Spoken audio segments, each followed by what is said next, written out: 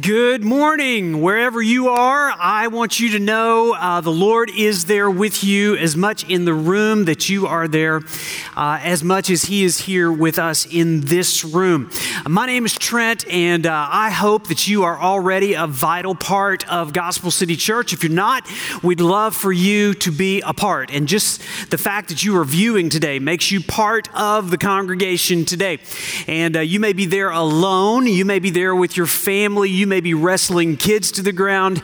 You're looking at a two-dimensional version of me. And yet, what we are trying to do in this moment right now is create the gathering that is Gospel City Church. Live streaming is not a substitute for church. We are looking forward to the next time we can gather together, everybody together in the same room. And I was having these visions today of a much older version of me, Grandpa Trent.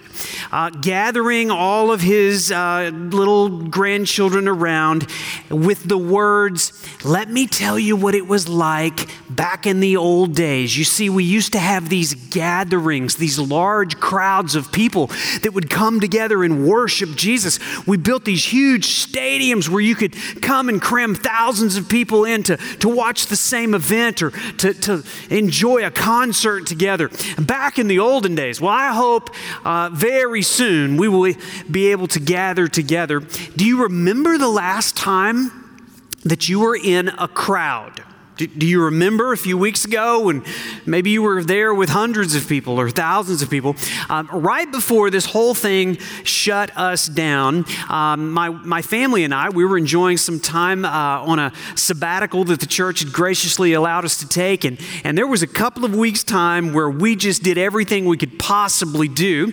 Andrea and I were on a boat with about 5,000 people. And we got off that boat on the same day. I raced to the Daytona 500, surrounded by hundreds of thousands of people, and the race was rained out. So the next day I went back, surrounded by hundreds of thousands of people. A couple of days later, we went to Universal Studios, big theme park there. The next day we went to Disney. The day after that, we went to an Orlando Magic basketball game. The day after that, we went to a Bible museum. The next day, we went to the mall and enjoyed P.F. Chang's meal to celebrate my wife's birthday. And then a couple of days later, we were told you're not allowed to do anything like that. And here we are in this season where we are not allowed to gather. Do you remember the last time you could gather? Now, as we jump into the scripture here today, and let me invite you to open your Bible. You're going to need your Bible this morning. Get a Bible open to Luke chapter 19, and we're going to find out about a man who was lost in a crowd, a very famous man that we're going to discover here in just a moment. But today, we're also jumping into a brand new series that's going to take us through the next part of Luke. For about a year and a half, we've been marching verse by verse through the Gospel of Luke, and we're going to jump right back into it. And let me tell you the reason we're going to do that is because in these days, in days of crisis, there is a flood of information coming at us. We might even say that that our minds are crowded with information. We are drowning in information, and yet we're starving for wisdom. And during these days, I do not want you to be distracted from the most important things, the penultimate things. Ultimately, who is Jesus Christ and what is He doing in your life personally? So I don't know how many Zoom calls you've been on. I don't know how much frustration there has been in your life. I don't know what kind of fears and anxieties have crowded your mind this week. I want to encourage you to climb above all of that here for the next few minutes, and let's allow the Spirit of God from the Word of God to do a work of God in our hearts. The series that we're diving into, we've entitled Divine Deconstruction. And that's really what is happening. What is this work of divine deconstruction that God is doing? Let me give you a definition of what that is. Divine deconstruction is the work of God that prepares me to take my next step following Jesus. The theme for our church this year is take a step. That's what it means to be a Christ follower. You just continually can take the next step in following Jesus. And yet during this season, it is possible that there are so many things crowding your mind that you are failing to properly see who Jesus is. Let me give you the big idea of the sermon here this morning. It is this: until God deconstructs a crowded heart, I will have trouble seeing who Jesus is. And so I don't know what kind of crowds of worry, anxiety, fear, or maybe just crowds of information and distraction. I don't know what is crowding out your view of Jesus today, but I want to encourage you from the story that we're about to read to get above it all. We're going to be introduced to a man that had to climb out of the crowd to see Jesus. So let's take a look at who this guy was, and you're going to recognize his name very prominently here as we get started. Luke chapter 19, verse 1. He, Jesus, entered Jericho and was passing through, and behold, there was a man named Zacchaeus. He was a chief tax collector, and he was rich. And he was seeking to see who Jesus was. But on account of the crowd, he could not, because he was small in stature. So he ran ahead and climbed up into a sycamore tree to see him, for he was about to pass that way. So, as we know, Jesus is on his way to Jerusalem. It will be his final trip into Jerusalem. He had done this every year, multiple times a year. As a young Jewish boy, he started the journey to celebrate and worship there in Jerusalem. This was his final week of his life, entering into Jerusalem, and he comes through Jericho, the final leg up into Jerusalem, and he passes by this man named Zacchaeus. Now, Zacchaeus is a very famous guy in the scripture. You may have been introduced to him at a very small age, because one of the top 10 all-time Christian songs ever written is about Zacchaeus, for sure. In our family, our second child, we named Zachary. And Brooke, his older sister, as a 2-year-old, as Zach came into her life, she began to call him Zacharias, because she had learned the song in church, and she would often call Zach Zacharias. So we thought that was really cute. And we love Zacchaeus in our family. We like Zacharias in our family even more. So what do we know about Zacchaeus? The scripture tells us, first of all, he was a very powerful man. He was the chief tax collector. Now, don't you love tax collectors? Aren't you very fond of the IRS during this season? I don't know about you. This is a really weird time. We're in our country where our government is actually sending back to us part of the taxes we've already paid to the government. And I don't know about you. I got a check from the government, free money that was sent back to me. It landed in my bank account on April the 15th, which I thought was super ironic, but I love that. And maybe you have even begun to receive some of those payments from the government. It's a good question to ask. What does God want me to do with his money that he entrusted into my bank account? Always a good question. No matter how much money's in there, no matter what your income is, God, what do you want me to do with your money?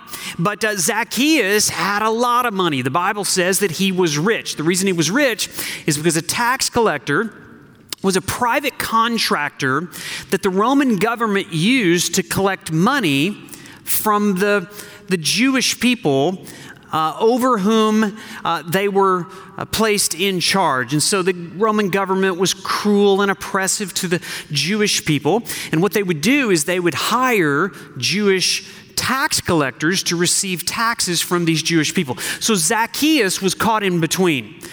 He had a lot of money, but he didn't have a lot of friends. The Jews didn't like him because he was employed by the Romans. The Romans didn't like him because he was a Jew. So he had a lot of money, but not a lot of friends. Another thing that we know about Zacchaeus is that he was curious. The scripture says he was seeking to see who Jesus was. Now remember, the physician, Dr. Luke, is writing this biography of Jesus to a rich man named Theophilus. And as he's writing, he wants to introduce this rich man to who Jesus was.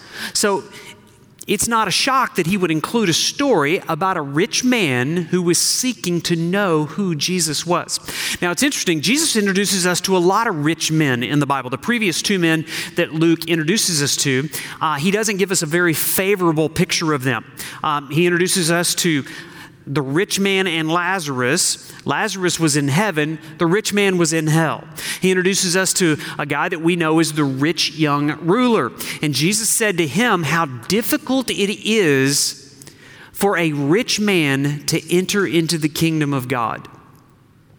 And yet, he is about to introduce us to a rich man who found a way to enter into the kingdom of God. And he wants his friend Theophilus to know how to enter into the kingdom of God. So he includes the story here of Zacchaeus. We also know that Zacchaeus was like me and Micah. He was a wee little man. He was a short man. Now, do you know if you are a tall person, crowds are not a big deal to you. But if you are a wee little man, crowds can get in the way of your line of sight. It's hard to see. And Zacchaeus was lost in this crowd of people. He couldn't properly see Jesus because he was a wee little man. And the Bible actually tells us that Jesus, in verse 10, it tells us later on, we'll read it here in a minute, that Jesus came to seek and to save that which was lost. And as much as we know that as much as we know that Zacchaeus was seeking Jesus, we know that even more, Jesus was seeking Zacchaeus because he was lost. Now, I don't know when the last time you were lost. It's very hard to get lost in our modern day of all this technology. We all carry around maps and GPS devices to tell us exactly where we are and exactly how to get where we are trying to go. When Jesus says that Zacchaeus was lost, it's not like he just needed some good directions so he could find his way home. No, lost in the sense that he is ruined. Lost in the sense that he was in a place like Oklahoma, and you're out of range of a cell phone signal, and your battery on your phone is dead anyway, and you're out of gas, and there's a tornado bearing down on you. That's the kind of lost that he's talking about, a spiritual lostness, and a distance from God that you cannot overcome. And the only way to overcome the distance is that God would send a search and rescue team to find you and bring you home. That's the kind of lost that Zacchaeus was. And not only was he lost, he was determined. He wasn't content just to stay in the crowd. He could have used a lot of excuses that day. He could have said, if God wanted me to see Jesus, he would have made me taller. If God wanted me to meet Jesus, he would dispense of the crowd. And yet, Zacchaeus was so determined he wasn't going to let the crowd keep him from seeing Jesus. And so you know what he did? He went on ahead and he climbed a sycamore tree. He got above the crowds because he had a desperation to see Jesus. Now, what's the application of all of this for you and me today? The application is so clear. Do you understand the world is filled with crowds that will keep you from seeing Jesus? You say, what kinds of crowds? Well, maybe the same kinds of crowds that were crowding Zacchaeus' life. Maybe it's the crowd of wealth and prosperity. Maybe your life is crowded with a lot of good stuff. Maybe so much good stuff, it's crowded your view of Jesus. Maybe you have too much money or too much prominence or too much popularity to actually get a good view of Jesus. Maybe your life is crowded with work, career ambitions. Maybe your life as a young person is crowded with school and homework and e-learning and testing and papers. Maybe there's a crowd of information or a crowd of entertainment. So many things available to us through our devices and Netflix options and social media apps that actually can crowd out our view of Jesus.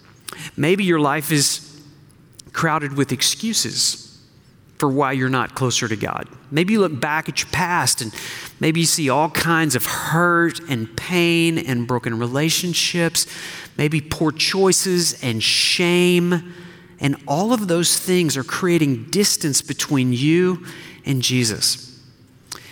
Maybe your life is crowded with religious activity.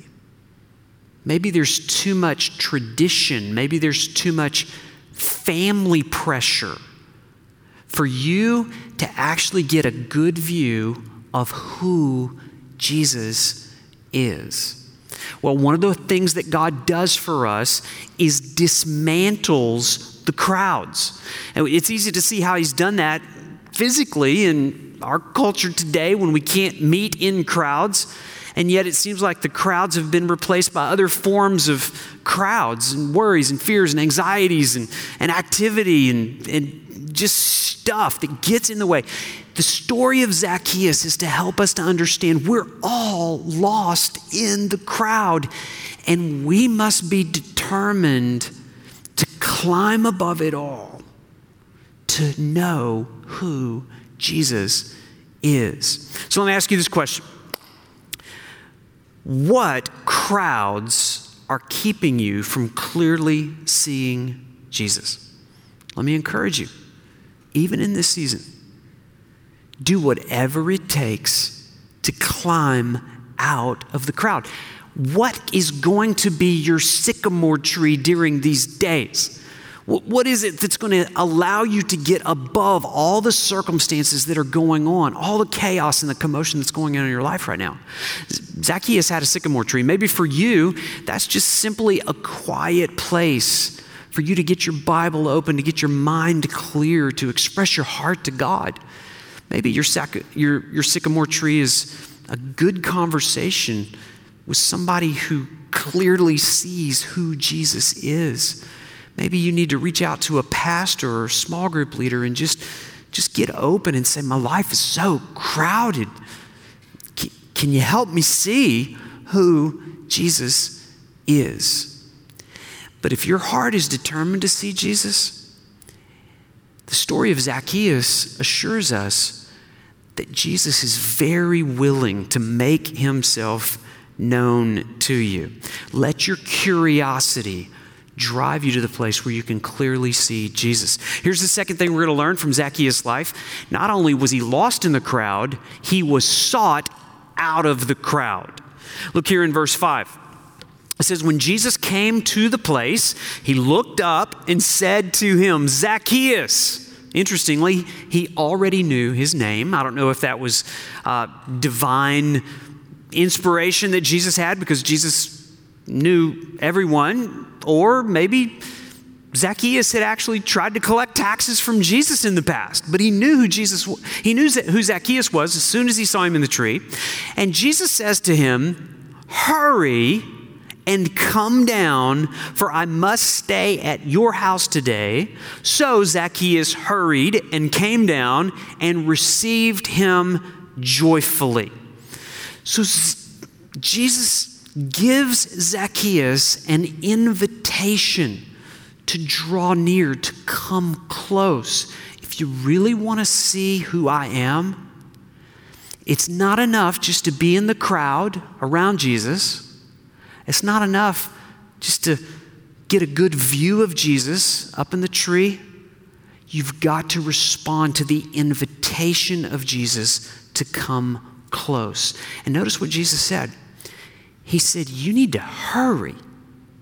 In other words, your window of opportunity is about to close.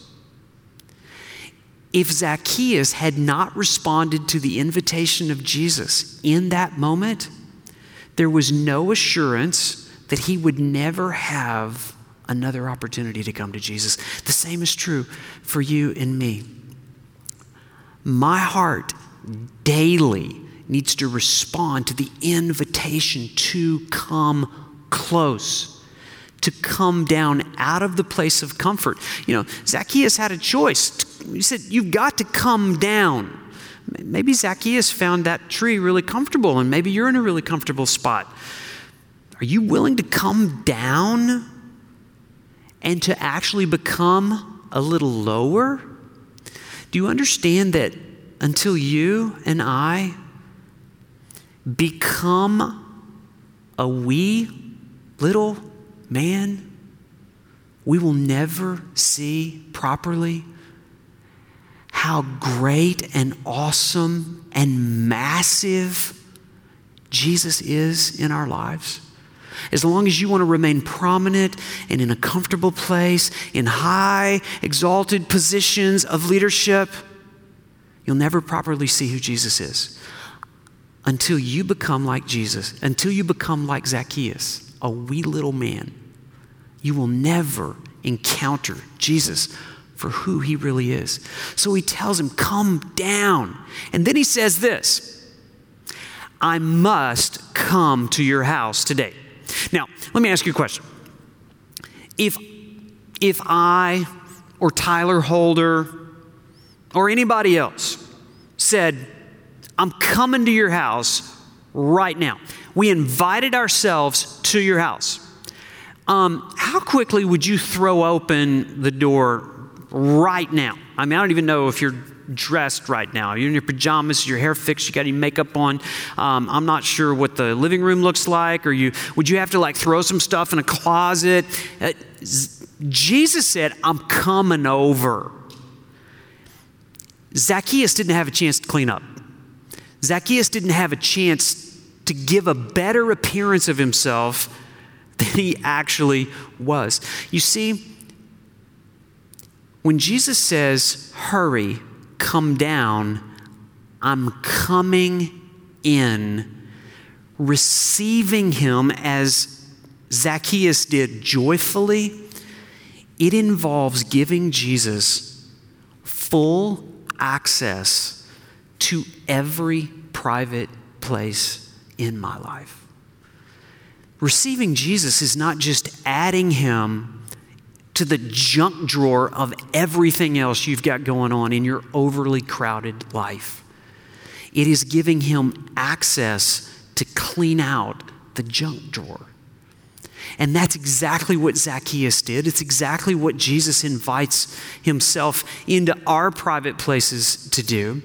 We've got to give him full access to every crevice, every private place of our lives. Thirdly, not only was Zacchaeus lost in the crowd, not only did Jesus seek him out of the crowd, thirdly, he saved him despite the crowd.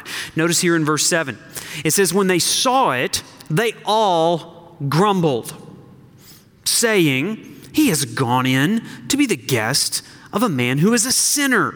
And Zacchaeus stood and said to the Lord, behold, Lord, the half of all my goods I give to the poor, and if I have defrauded anyone of anything, I will restore it fourfold. And Jesus said to him, today salvation has come into this house, since he also is a son of Abraham. So as soon as Zacchaeus received Jesus joyfully, those who were in the crowd found a reason to complain. And it is still true today.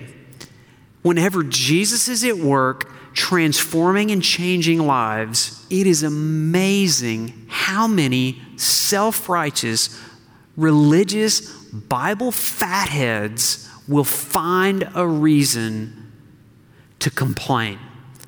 Grumpy people, highly critical people, self-righteous people who think that somehow godliness is measured by the distance that we can create from sinful people.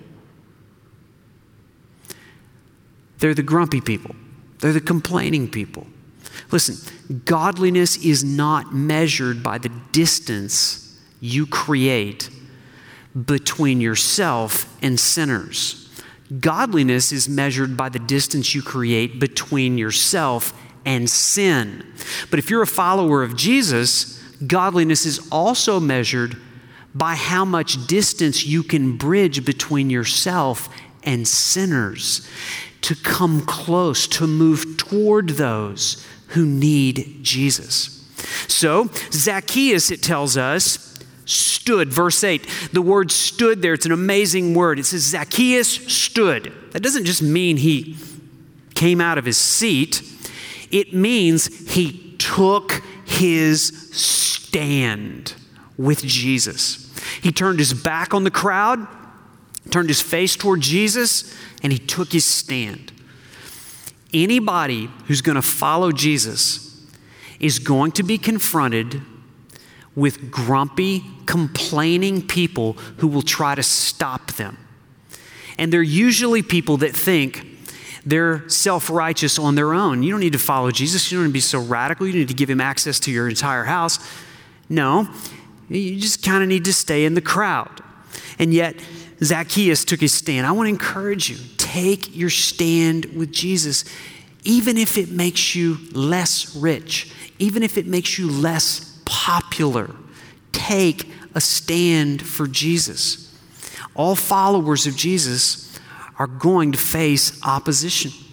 And it tells us that Jesus radically transformed his life. Notice it says that Zacchaeus said, half of all I have, I give to the poor.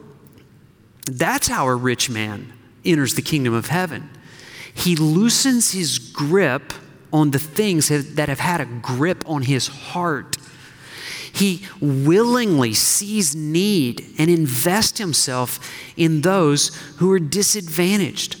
It's the transformation of a heart, understanding that Jesus, one day, in just a few days in this context, is going to give himself, all of himself, for sinners like Zacchaeus. And somehow understanding that, Zacchaeus said, I want to be a giver as well. Not only that, he says, if I have defrauded anyone of anything, I will restore it fourfold. You see, that's what he did with the other half. He gave the first half to the poor, and he used the other half to make restitution for people that he had wronged. It's a radical transformation in the heart of someone who receives Jesus joyfully. Let me ask you a question. Is your conscience plagued by the thoughts of people that you have wronged, mistreated, defrauded, stolen from, slandered, gossiped, hurt in any way? Jesus immediately, in the conscience of Zacchaeus, brought those people to mind. And Zacchaeus started making a list of people that he was going to go back to. Now, do you know how long Zacchaeus' list must have been? You see, a tax collector was willing to extort from those who paid taxes, not only the tax that was due, but anything else he could force out of them. He could pocket that.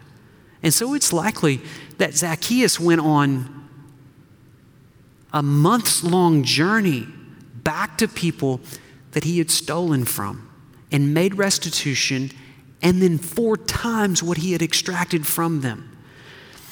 Do you understand that a lost world will begin to believe us when we take seriously the sin in our own heart? To go back and to seek forgiveness and to make restitution for our own sin and how we've damaged others. That's what Zacchaeus did, and that is what we do to clear our conscience from a heart that's been radically transformed by Jesus. And then Jesus makes this statement. He's so overwhelmed with the transformation that's taken place in Zacchaeus' life. This is what he says. He says, today salvation has come to your house. Think about those two words. Today, salvation.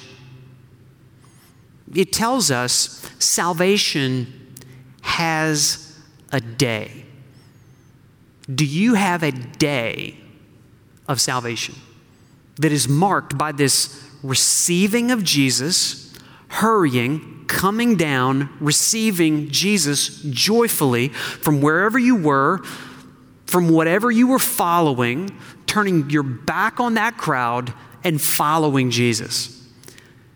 Our salvation takes place on a day.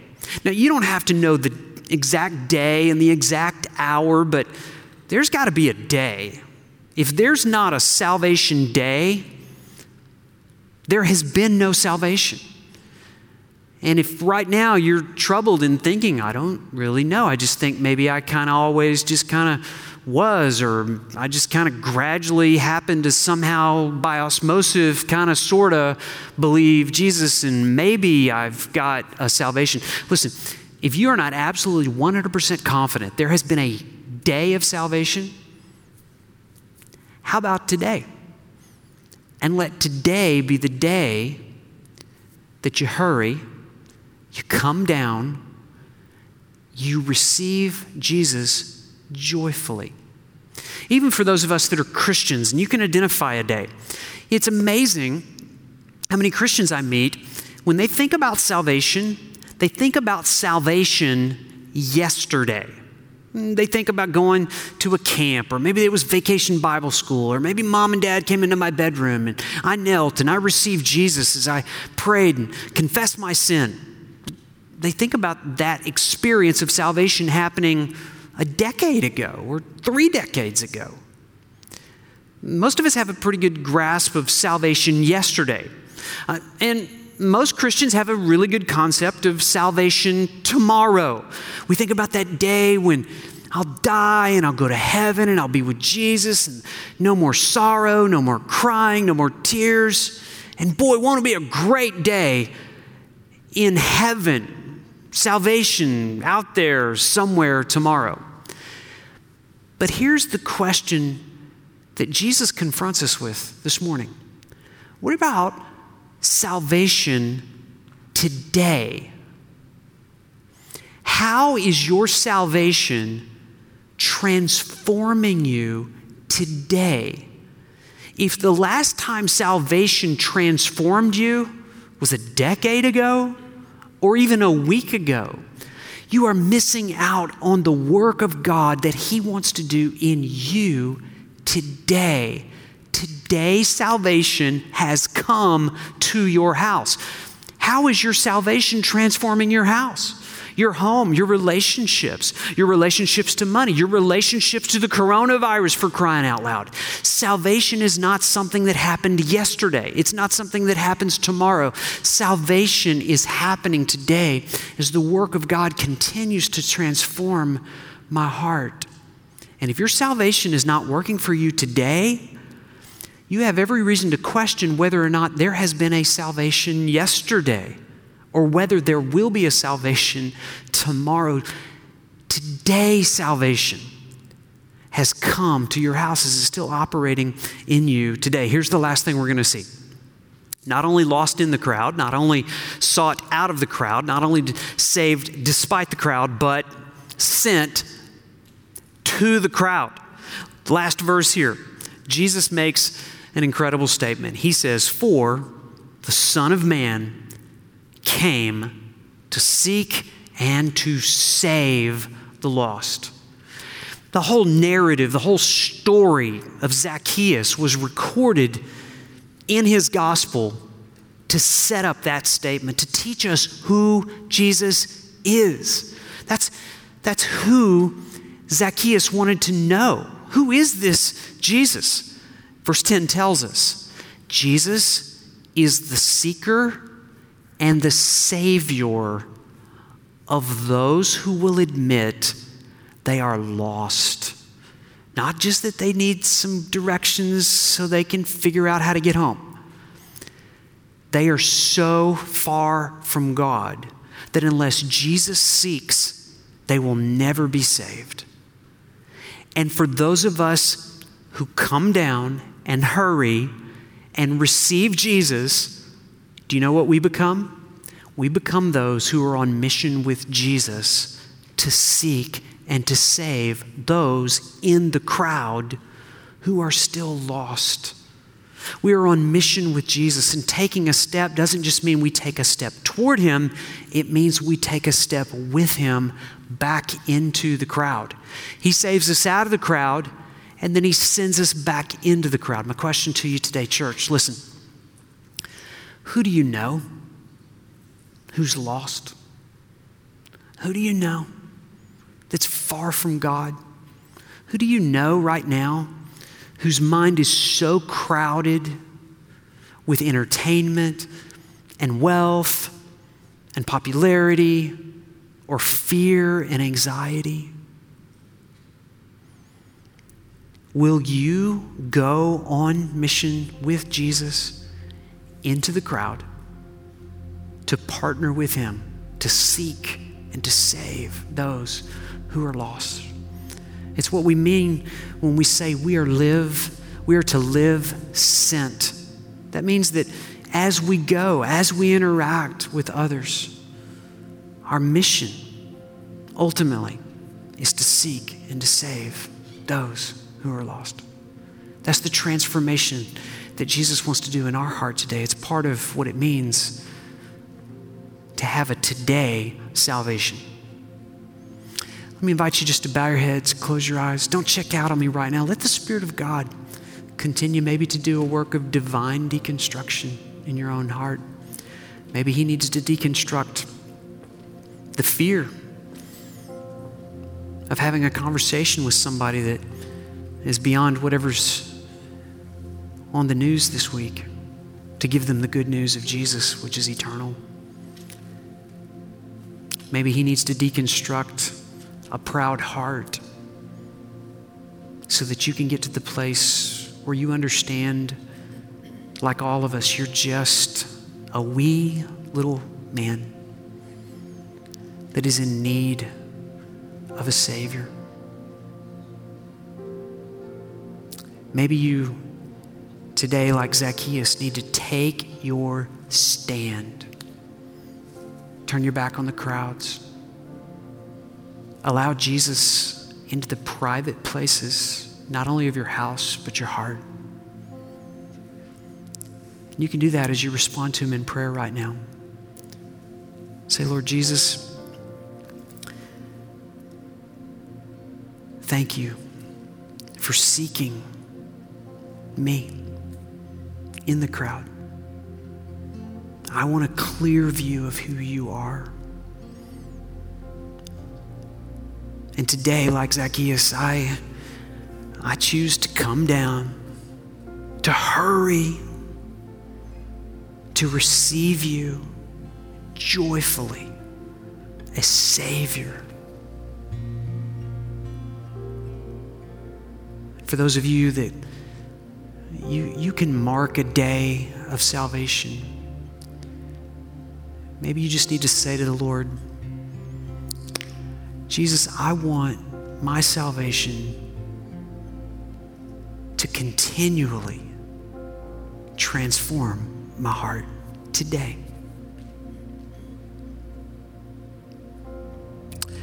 Father, thank you for the opportunity to open your word, to climb out of the crowd, to get a view of you. I pray that your Spirit would continue to work in your church, scattered right now, and yet unified around the lordship that Jesus is exalted above all crowds. And Father, by your Spirit, move us forward,